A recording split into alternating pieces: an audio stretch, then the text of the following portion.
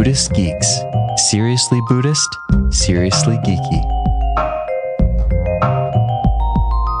Episode 130. Buddhism and the Evolution of Religion. Zen teacher Norman Fischer joins us again to talk about the evolution of religion, and more specifically, the part that Buddhism has to play as consciousness itself evolves. This is part 2 of a 2-part series. Buddhist Geeks is supported largely by the generosity of our listeners. If you like what we're doing, please consider making a one-time or monthly recurring donation by visiting BuddhistGeeks.com/donate.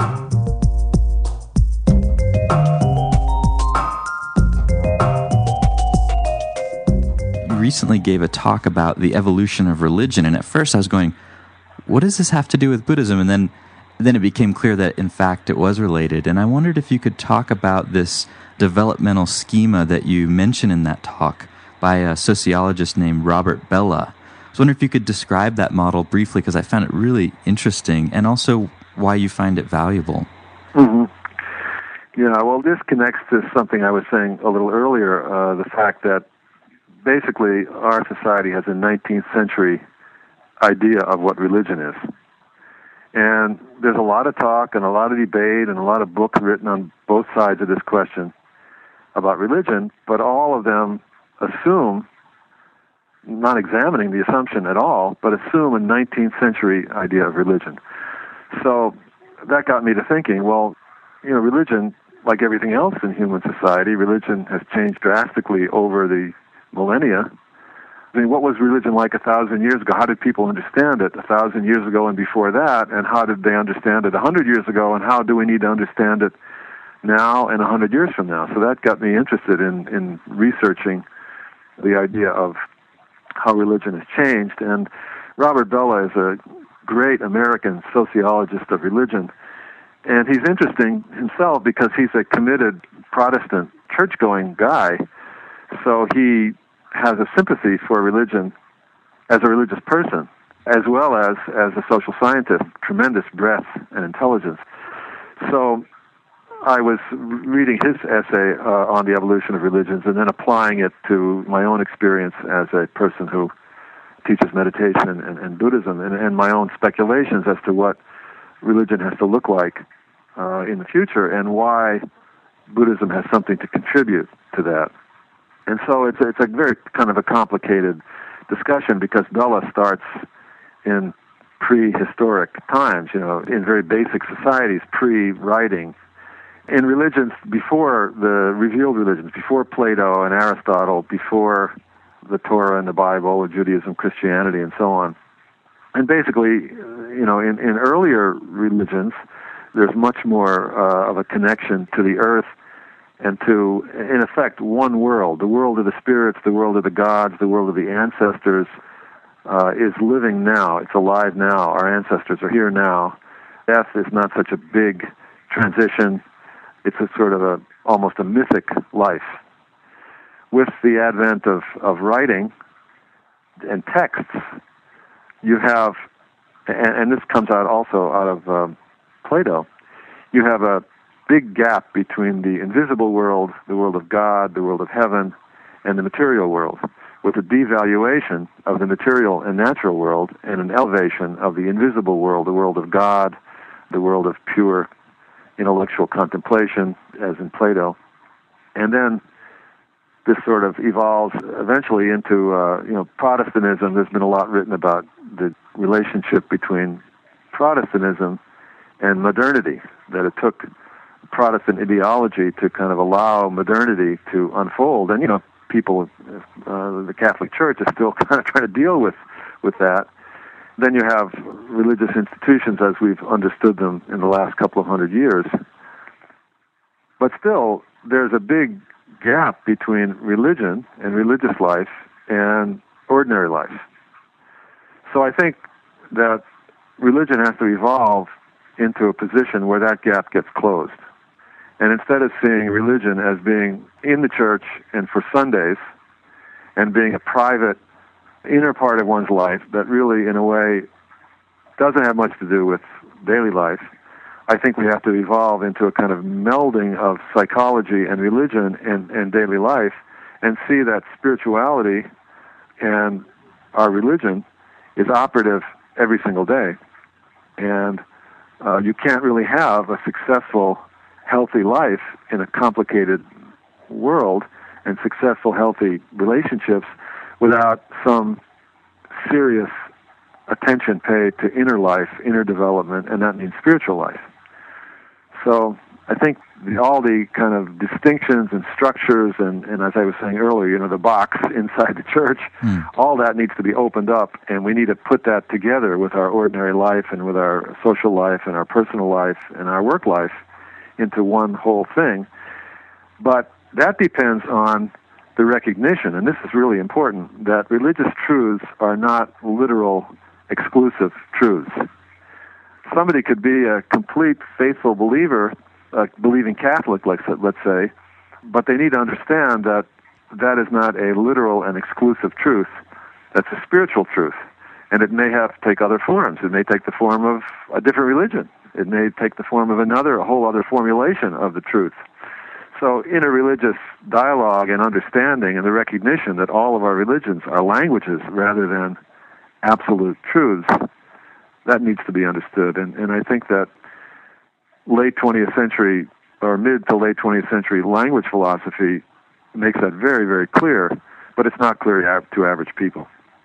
And that makes all the fighting and all the trouble. And do you see that as part of this evolutionary completely description? Yeah, it may be one of the most important elements of it. I mean, the simple way to look at it is that in religion in the future, its most important component has to be love and radical tolerance for other people's beliefs or lack of them.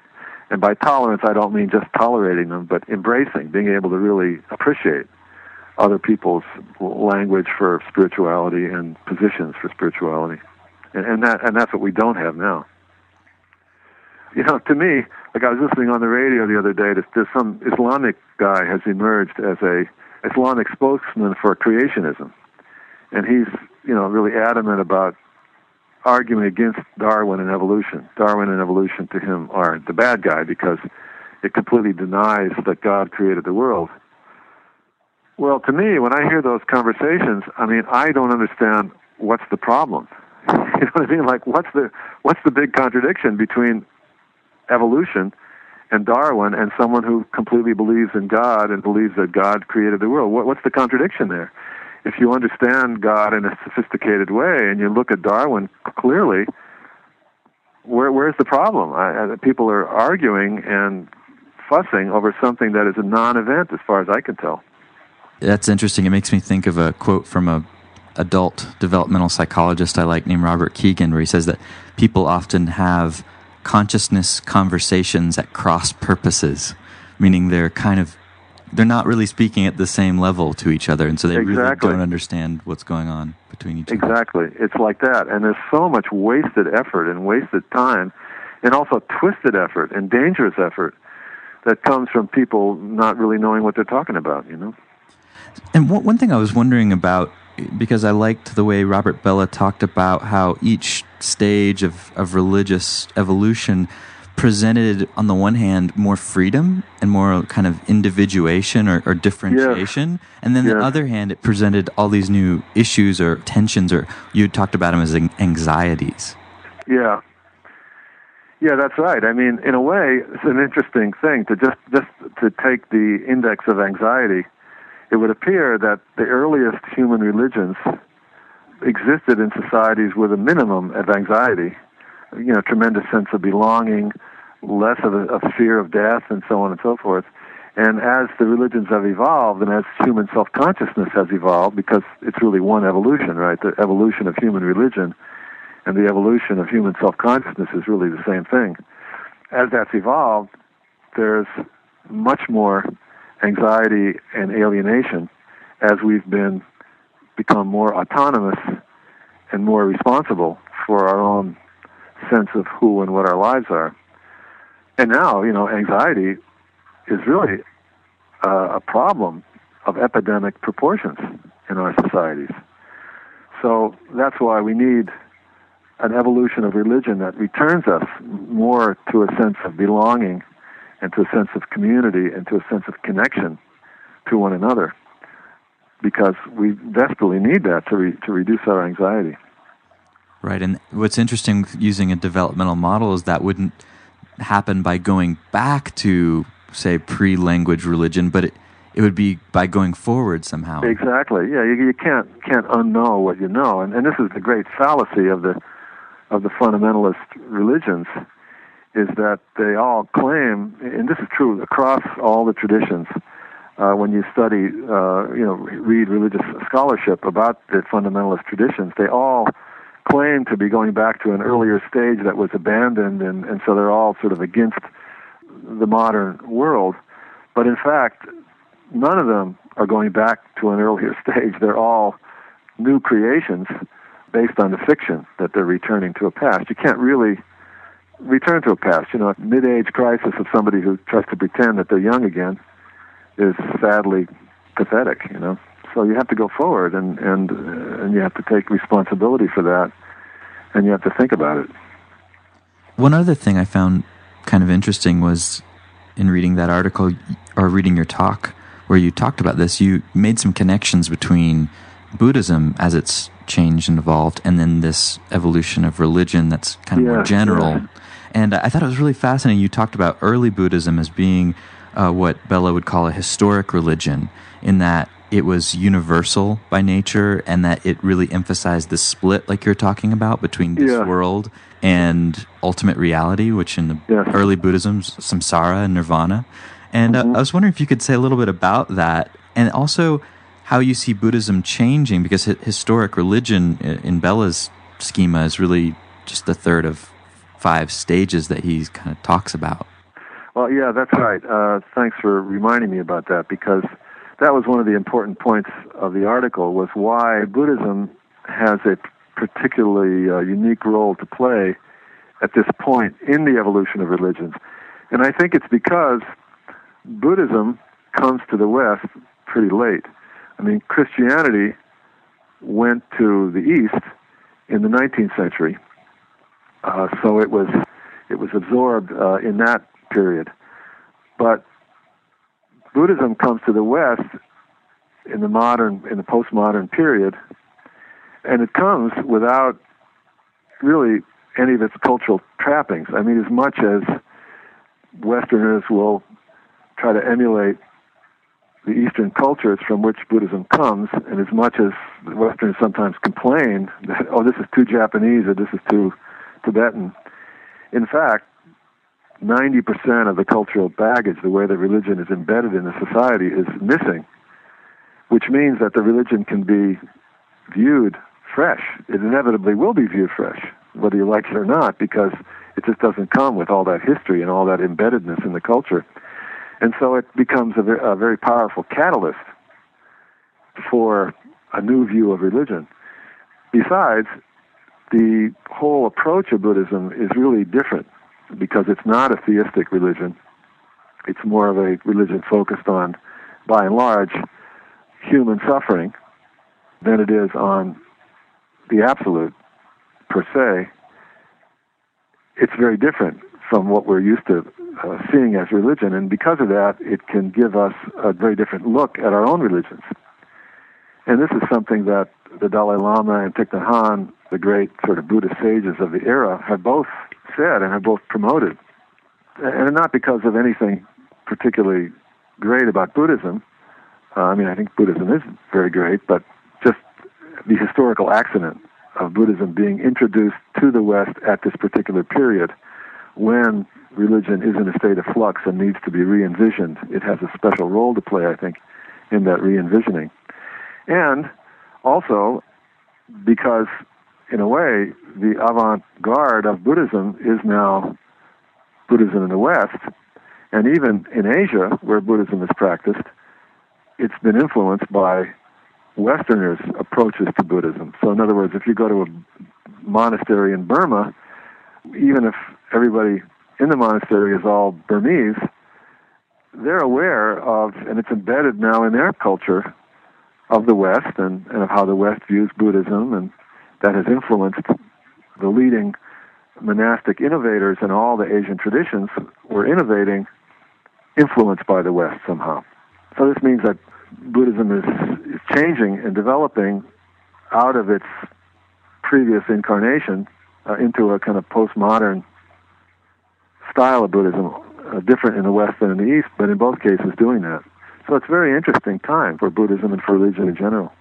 One last question I had to try to tie together or weave together some of the different things we've talked about is just to ask how you see, on the one hand, this notion of Plan A and Plan B, Plan A being, of course, teaching Buddhism kind of in its more Buddhist-flavored way, and Plan B being all the things that you mentioned earlier of teaching in businesses and teaching as kind of meditation coaches instead of just traditional teacher role, and all these different ways of translating the language that it's not a Buddhist language as much as it is a more secular language that still has potency and power. And I'm wondering how these two, Plan A and Plan B, relates to what we've been talking about as the evolution of religion. Do they fit together? Do they make sense together? Obviously, you're interested in both, so I'm guessing in your mind there's a thread that connects them. Yeah. No, absolutely. I mean, I think that is the whole idea. Plan B is religion outside the box, but it is religion. Right now, I think the way that the world views it is that Plan B is secular and Plan A is religion. When we get to the place where we all realize there is no Plan A and Plan B, there's just religious life, and religious life has many, many different manifestations and many different languages and many different applications, and that it all works together, and that every human being, by nature of being human, by nature of having language and thought, is a religious person. There are no non-religious persons as far as I'm concerned. If you're born and you die and you're trying to understand how to love in this lifetime, you are a religious person.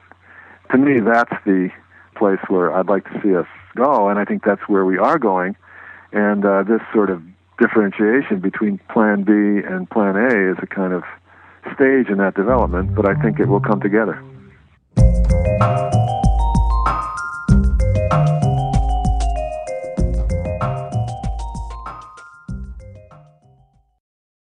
Join us for the 4th Annual Buddhist Geeks Conference, hosted in partnership with Mindful Cyborgs and Shambhala Sun from October 16th through the 19th in beautiful Boulder, Colorado. This year's conference will be exploring the convergence of Buddhism with modern culture and technology through informative keynote presentations, idea-packed TED-style talks, self-organizing community dialogues, and contemplative workshops and practice periods. This year's list of presenters includes the world's most quantified man, Chris Dancy, abbot of the Village Zendo in New York City, Roshi Pat Enkyo O'Hara, and pragmatic Dharma provocateur Daniel Ingram, as well as many others. For more information and to register, visit buddhistgeeks.com/conference. After nearly a year in private beta, the Buddhist Geeks Network is now open for any independent practitioners who want to engage in interdependent practice. You can find out more about the Buddhist Geeks Network by visiting buddhistgeeks.network. And if you'd like to join the community and join us in regular social meditation practice or other events that we host there in the network, all freely offered, you're very welcome to do so, again, by visiting buddhistgeeks.network. Love to see you there.